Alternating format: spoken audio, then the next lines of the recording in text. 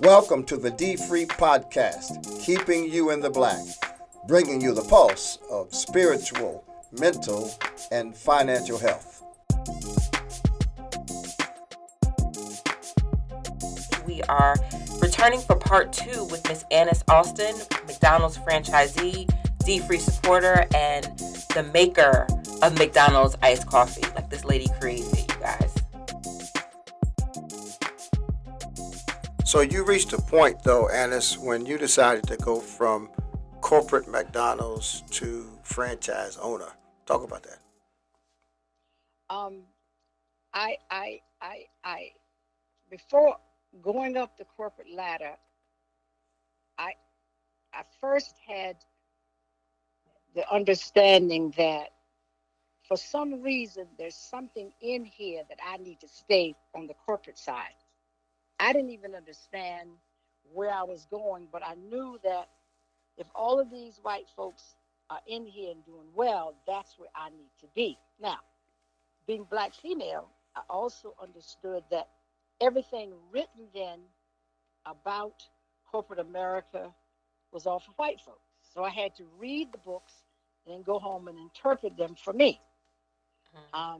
Recognizing that white folks had only worked with black women at a different level, and the reason that they was there because that you were their mistress. Mm-hmm.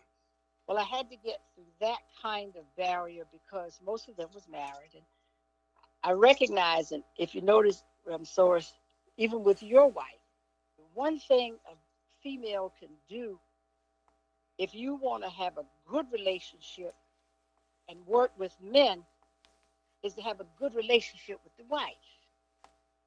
And a lot of women just didn't understand that. Well, I understood that from my mother. So I made it very well known.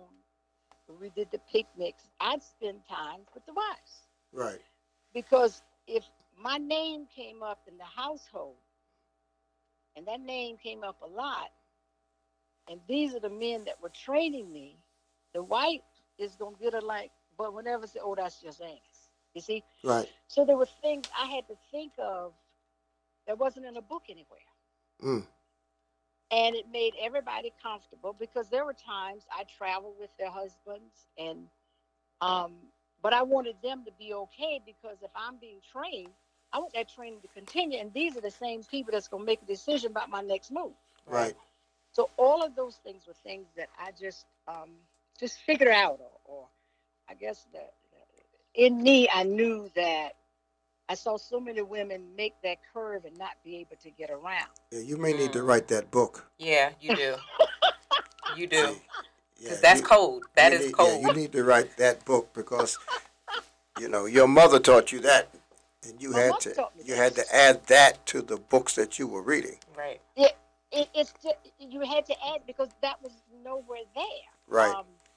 And wherever I went, the men would say, "Oh, so and so told me to tell you hi." Mm-hmm. Mm-hmm. They all knew I was kind of isolated, and there was one of the vice presidents at that time, and I was at a lower level, would send me things. Mm-hmm. Tell Annis to take this sweater because it's cold. It's just that personal thing you had to bring. Mm-hmm. As an individual, then you was okay then to be, because we would travel wherever we had to go.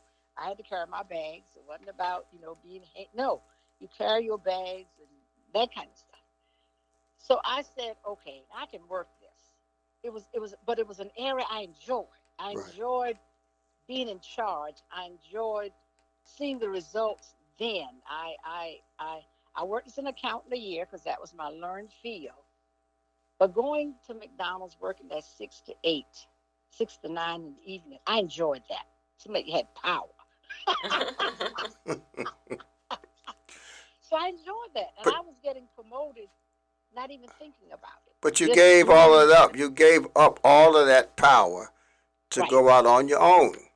Right. Now, in between, and at that time, McDonald's were really training us to train other operators to make money. Right. McDonald's held 25% of their stores, mainly to train people, to train licensees. Because their goal is we want the licensees to do better because the licensee name is not on their billing. Their billing is McDonald's. So that was the whole purpose. Well, learning to, being taught to train licensees, that meant I understood then where the real money was. Now, McDonald's is not a hamburger joint. It is. It's a hamburger place, but their money's in real estate. Right. That's where McDonald's money is. The licensee's money then is as they drive the business, that's how they make money. And we were trained how to go in and help licensees make money. So then I said, okay, they're moving me along very quickly. My goal was to be a vice president of McDonald's before I left. I did that, did it for 5 years, but I recognized to make the money that I wanted to make, I had to own it myself. Okay. I had to become a licensee and do what the licensees did because that's where the money was as an individual. I wasn't going to get into the corporate structure and make any money. I'd help them make a lot of money. Right. But for me, I had to become a licensee. So you were making good money as a corporate executive. Really good money. But you knew you could make more money as an owner. Money. That's right. You got it. Yes, I was doing real good, and Ray didn't believe in retirement. His reason was when a person said they're gonna retire in 3 years, about that second, they got 2, 3, that second year they quit. He never wanted anyone to quit on the job, so his thing was he had profit sharing. And profit sharing and stock options. So the harder you work up to the last day is how your retirement would be. You determine that. So that was going, and I was doing very well. I mean, I landed in a nice place. I could have gotten a nice parachute out at that time and still done well. But I had a little bit more, I guess you would say, entrepreneur in me that I wanted to do this myself because I taught so many people how to do it. Right. Just let me try my hand at it. And that's when I decided to become an operator because I felt that I also could help operators and I could help myself. Now I could put some wealth away. Yeah. And do well. And that's when I chose to become an operator. And I chose McDonald's because I knew McDonald's.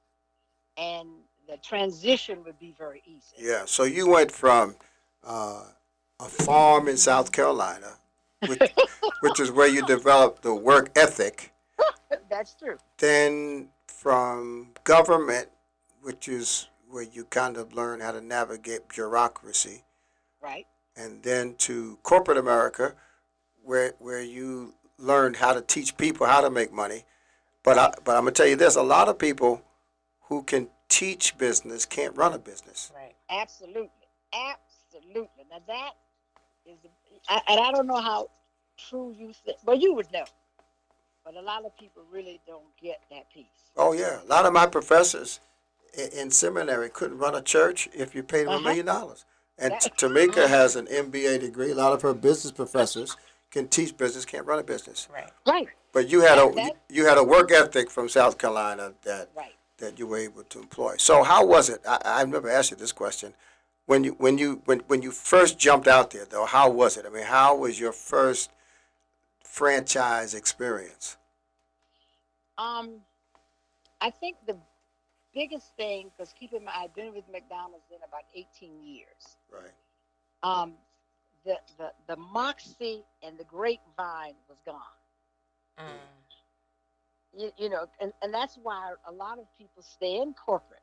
Yeah. There is a fear of making that leap because they are accustomed to a paycheck. Right.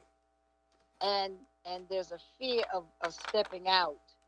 I don't think I want to. And that took a while of kind of coming down. But then when it got to the operator side, I was doing something I enjoyed. And I think my transition of putting the franchise together, I think we were able to do it faster because I knew exactly where I needed to go and what I needed to make it happen. Yeah. And then more importantly, I knew, I guess it's a gift I'm able to choose to recognize talent, even if it's in the rough. Yeah. Got it. And see, people is probably the key of all of it. Is who you surround yourself with, and how you build that franchise operation, that organization, that management team.